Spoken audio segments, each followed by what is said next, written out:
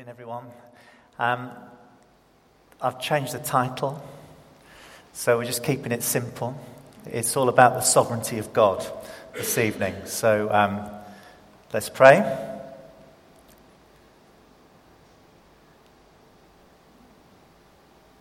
Jesus, you are our Lord and King. Would you reveal yourself as such among us this evening in Jesus' name? Amen. Some of you might remember this. The coronation ceremony, 2nd of June 1953. The Archbishop speaks to the Queen. Madam, is your Majesty willing to take up an oath? I noticed one or two of you sort of puzzling whether you were alive then or not. And the Queen says, I am willing. The Archbishop, will you solemnly promise to swear to govern the peoples, I'd make a good Archbishop, of the United Kingdom and of Great Britain, Northern Ireland? Notice the few names here: Canada, Australia, New Zealand, the Union of South Africa, Pakistan, Ceylon, and all of your possessions and the other territories, to any of them belonging or pertaining according to their respective laws and customs. What did the Queen say? I solemnly promise to do so. A few more questions. Will you, to your power, cause law and justice in mercy to be exalted in all your judgments? The Queen, I will. Archbishop, will you do your uttermost to maintain the laws of God and the true profession of the gospel, and so on and so on? All this I promise to do. And there's a section where she does the oath.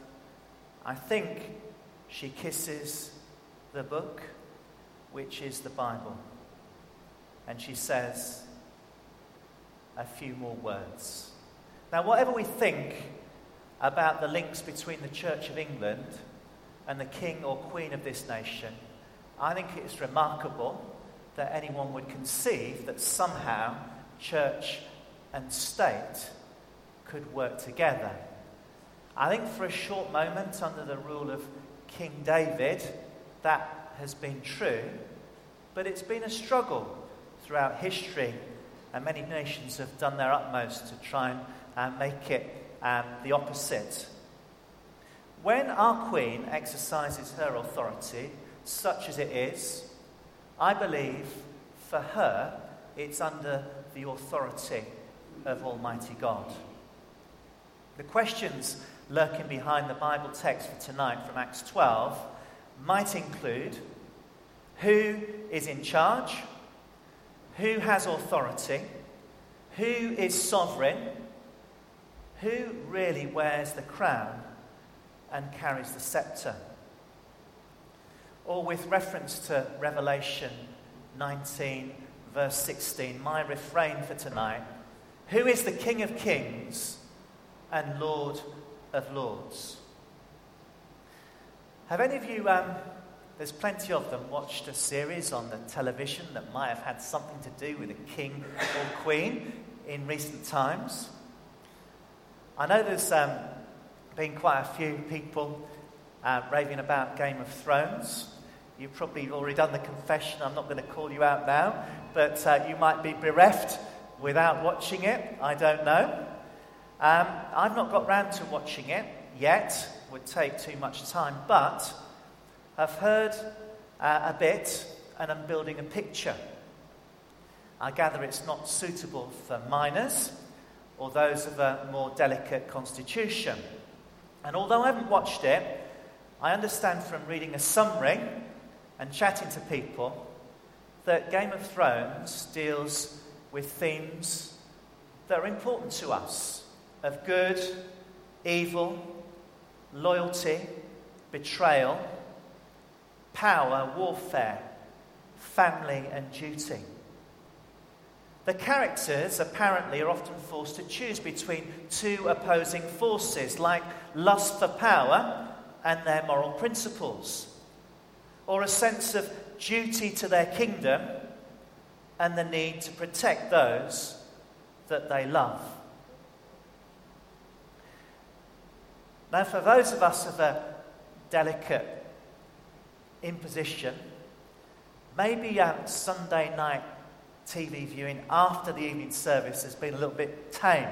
I would like you to just watch with me a clip. I don't know if any of you are into this or not, and we're not going to judge you if you are or you aren't, but a clip which is of the crown. Wrap her up like this, and hey presto, what do you have? A goddess. And one of the Americans who were watching from afar, watching it on television with the guy that abdicated from the throne, said to him, and to think you turned all that down, the chance to be a god. In Acts 12, the lines are blurred between kingship and courting praise and recognition that's reserved solely, to quote Revelation 19:16, for the King of Kings and the Lord of Lords. In Acts 12, verses 1 and 2, King Herod is trying to exercise his authority, playing to the audience. He kills off one of the apostles, James, the brother of John. The Herodian dynasty lasted for quite a while, but their empires, like so many human empires, rise and fall. The Herodian kings were puppets of the Roman Empire and supposed to keep order in the outlying regions. I've always found it very confusing because there's quite a few Herods. I'm sure you've all got it taped, like which Herod we're referring to here. Well, this is sort of for my benefit, but I hope it's going to help you. But I want to give a brief pen profile of 3 of the Herods in the Herod dynasty. So here we go. Number 1, Herod the Great. He's the first Herod mentioned in the New Testament. He was respected as a master builder. He reconstructed the temple in Jerusalem and built many other impressive buildings. If any of you have been to Israel, have anyone been to Israel here? You can't fail to be impressed. You go to Jerusalem, you see some of the Herodian stones. They're absolutely massive. You'll find at the Western Wall, the Wailing Wall. But he's far from great in most other respects, and seems to me to be a thoroughly evil man. According to the biblical account in Matthew's Gospel, it's this Herod the Great that out of fear and jealousy had the boy babies killed around the time of Jesus' birth. And although the massacre of the innocents is not recorded by other historians, this event is certainly true to his evil character. Historians verify that he even had his own family killed to protect the throne. He also plundered the wealth of some of the Jewish leaders. I think it's a timely reminder for society today that leaders of state and issues of power, jealousy, pride, insecurity, uncontrolled ambition can be a poisonous, potent, and terrifying mix. Herod the Great died approximately 3 BC, just after Jesus' birth, and the kingdom was split into 4 and given to his sons. They were named tetrarchs, and that literally means, I think, they ruled a quarter of the kingdom. Herod's life suggests that he most certainly did not revere Jesus as King of Kings and Lord of Lords. Second up, Herod Antipas. He's the son of Herod the Great. He had, to his sort of list of achievements, he had John the Baptist's head taken clean off, I think as a result of a reckless pledge, seeing the daughter of his wife who had been married to his brother, she'd done a dance, and that was the prize, the head of John the Baptist. John the Baptist, his evil, I suppose you would like, not evil, but the thing he did, the heinous sin, was to point out that he probably shouldn't have taken his brother's wife as his wife.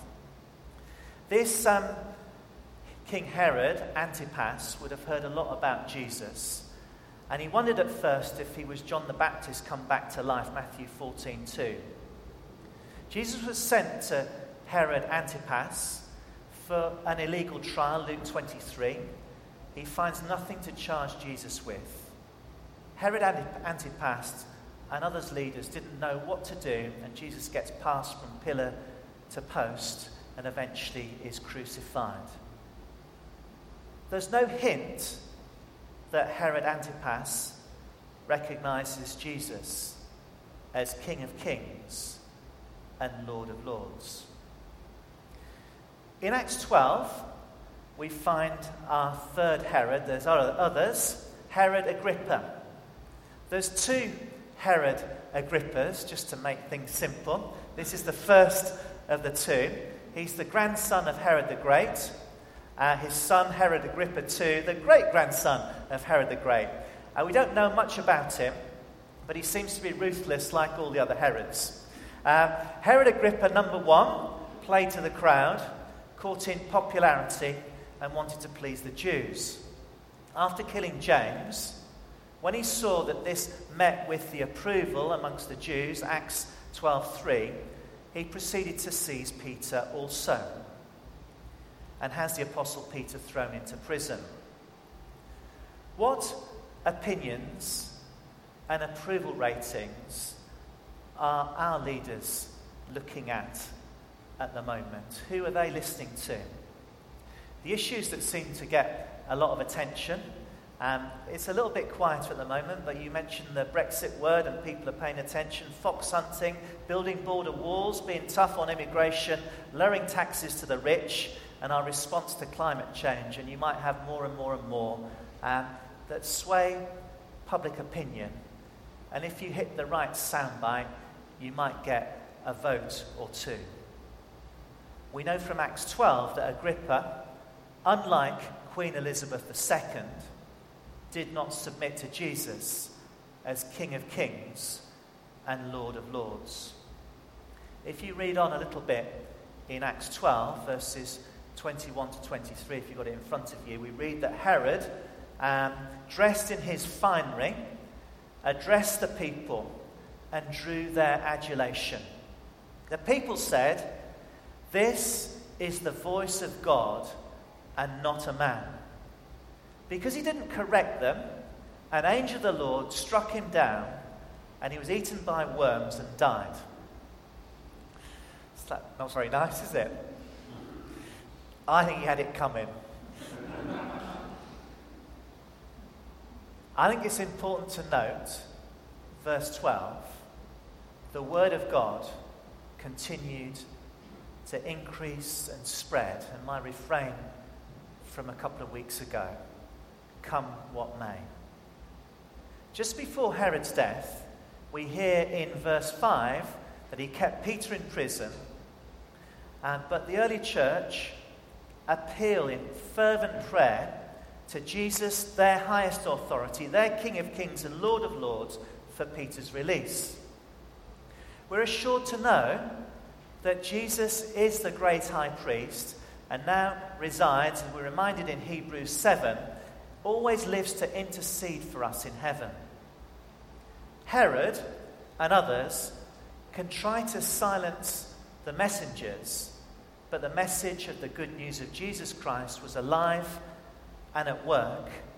Nothing in all creation will be able to constrain it from achieving its purposes. The apostles were speaking truth to power and gaining a following. Power doesn't always like truth. As we know only too well from the headlines this week, the UK ambassador to Washington, Sir Ken Darroch, had to resign for the leak of his secret but honest appraisal of the state of the Trump White House. Given the power of the US presidency, it's interesting to note who had the courage to stand with the ambassador. In the courts of American power, where approval ratings are king, if people are off message, you get rid of the messengers. Herod plays to the crowd, and with their approval, chapter 12 of Acts, verse 3, has James killed. We're fortunate, I suppose, that a resignation, sad as it is, will suffice in US-UK diplomacy. The main section of this passage recounts Peter's imprisonment and miraculous release as a result of an angelic visitation. Angels have a variety of important roles in the Bible. You probably know better than I. Need to stress that they're created beings and they're not to be worshipped. Some people within our society misunderstand that. They're the lead worshippers at God's throne of grace. They can guard us, they can fight for us, they can free us. We can inadvertently entertain or offer hospitality to an angel. They're God's messengers. They can challenge and reassure us. The Bible records a number of occasions of them visiting people and saying, "Fear not, don't be afraid." What sort of angelic visitation would you welcome?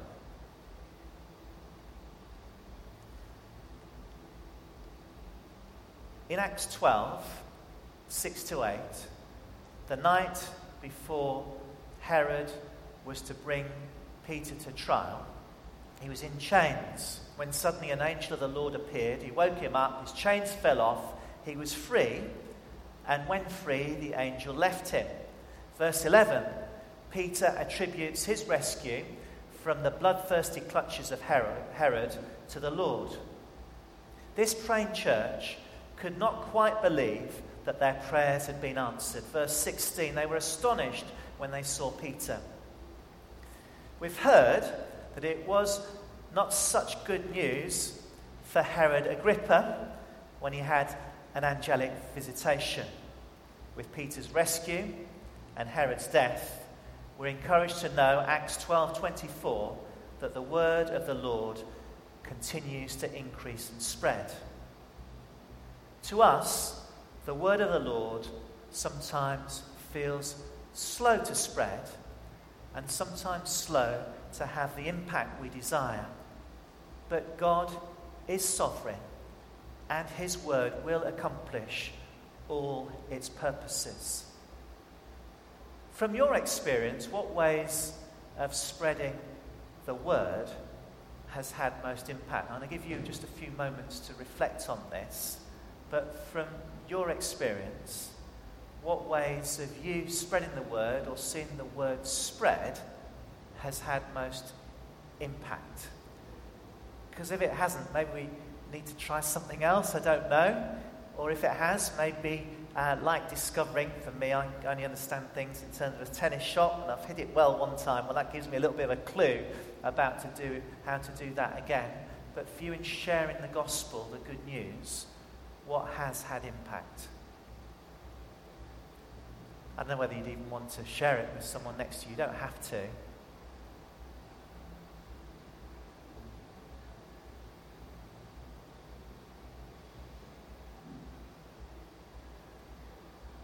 Many would say that, and this is true and it works, just sharing your own story, your own testimony. I think it's just one of the most impactful ways that we demonstrate that Jesus is alive. No one can take that away from us. Sometimes bringing someone to a talk. I was brought to a talk that had a little bit of an impact that I wasn't prepared to respond to at the time. But the word of the Lord is living and active and does his work. Sometimes just hearing a testimony, it just can transform our lives.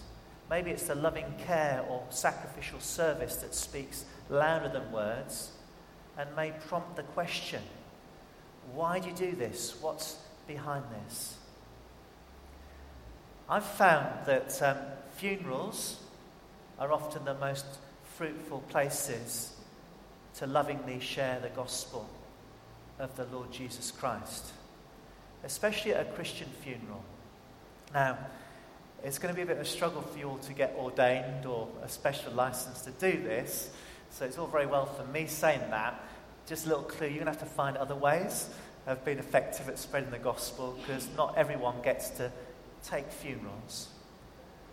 But at funerals, and you can share these scriptures in any context, we share many scriptural truths. Ultimately, we remind people and proclaim that Jesus is the resurrection and the life, that death couldn't hold him, nor us who believe in him, that Jesus is the way, the truth, and the life. We often proclaim that nothing can separate us from God's love, neither death nor life, nor anything in all creation. That God so loved the world that he gave his one and only Son, that whoever believes in him will not perish, but have everlasting life.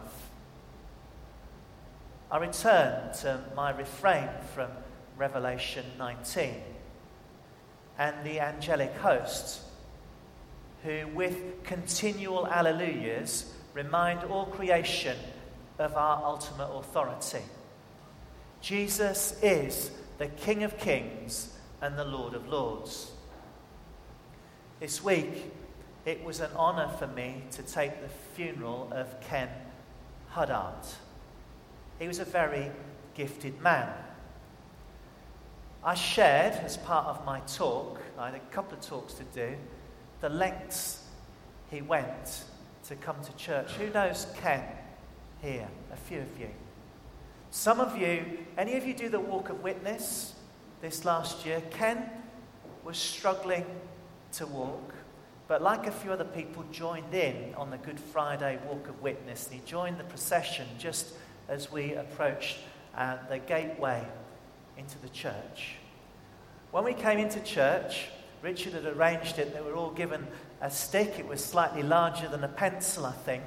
And from memory, it was a reminder to all of us, like the stick, we were cut off from God, but for his grace. And the invitation of the service was to be reconnected through the cross to Jesus, who for the purpose of this evening, I'm going to refer to as the King of Kings and the Lord of Lords. Ken was sitting in the congregation. It was quite a struggle for him to get out of his seat, never mind get forward. But I remember him vividly coming up these steps and along with everyone else in church, offering himself, I think his whole life, with his energy, such as it was, to serve God. Ken wasn't too upfront about his faith. Rather than saying lots and lots of things, he lived his life as a servant to the local community. But the striking thing about him is right up until his death, he struggled to church. I think that's quite a challenge to many of us who've got so many other options, as he did. He didn't wallow in pity in his struggle and his limitations. At his funeral, the very beautiful things happened. But one of the striking things, and I've got a different version of it this evening, yes, there were things to give thanks for in his life, but at the end of the service, this was played, or a variation of it, the Alleluia chorus. You might have your own way of expressing your Alleluias and the truths of Revelation 19, but it puts all earthly powers and authorities in the right perspective. Jesus is the King of Kings and Lord of Lords.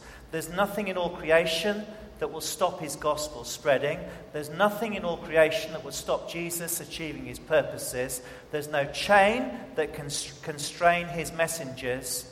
You can jail or kill them, but he will either free them or send another gospel messenger. Tonight, we submit to Jesus, his kingship and his lordship. We seek his power and inspiration from on high so that we can be obedient to everything he calls us to be, to do, and to say. Amen.